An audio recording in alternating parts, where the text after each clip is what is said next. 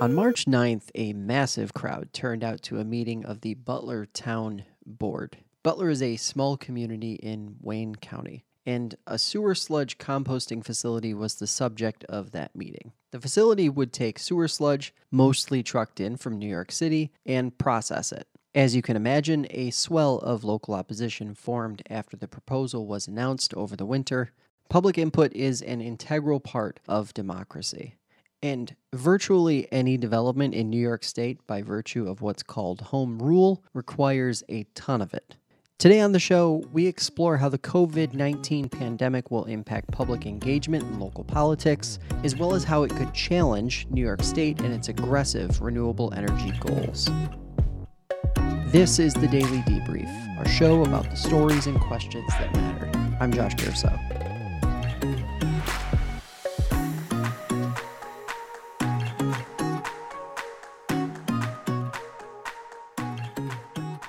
We were all completely ignoring that on March 9th when we packed into that place that I think had a capacity of 150 people. People whined everywhere, everybody breathing on themselves, on each other.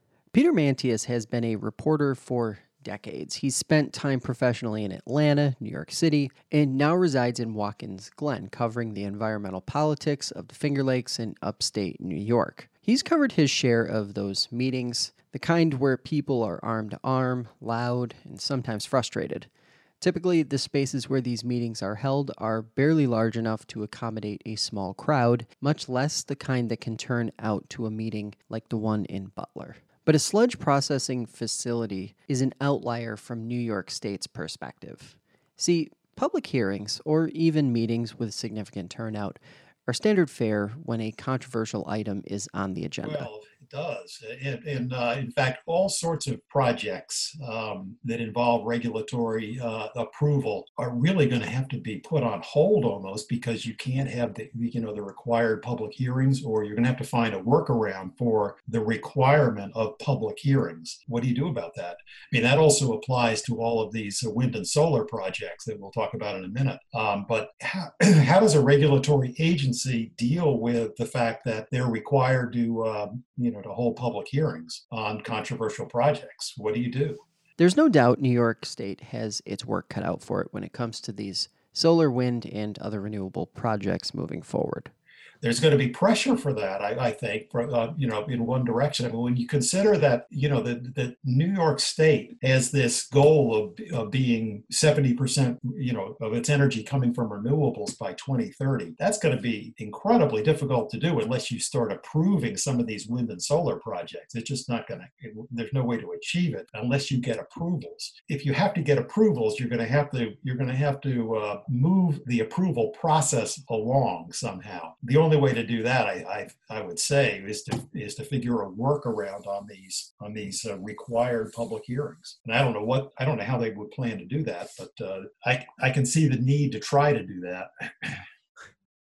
Right. Well, there are a number of these really large solar projects in particular. In the years ago, there were more wind projects. Now it's kind of shifted over to solar, at least in upstate New York. The problem is, Governor Cuomo, in order to meet that goal of 70% renewables by 2030, wants to see some of these large industrial scale solar projects get through the regulatory process and get producing energy. The problem has been the way you get these approved is under Article 10 of the Public Service Law. And that law was intended to move things along quickly, but it hasn't worked out that way. In fact, since 2012, I believe there are 60 pending projects and only 5 of them have won approval. So that is in effect a major bottleneck for these large projects. What's happening, particularly with the wind projects, is they get local opposition. People don't want to see these sited in their locales, and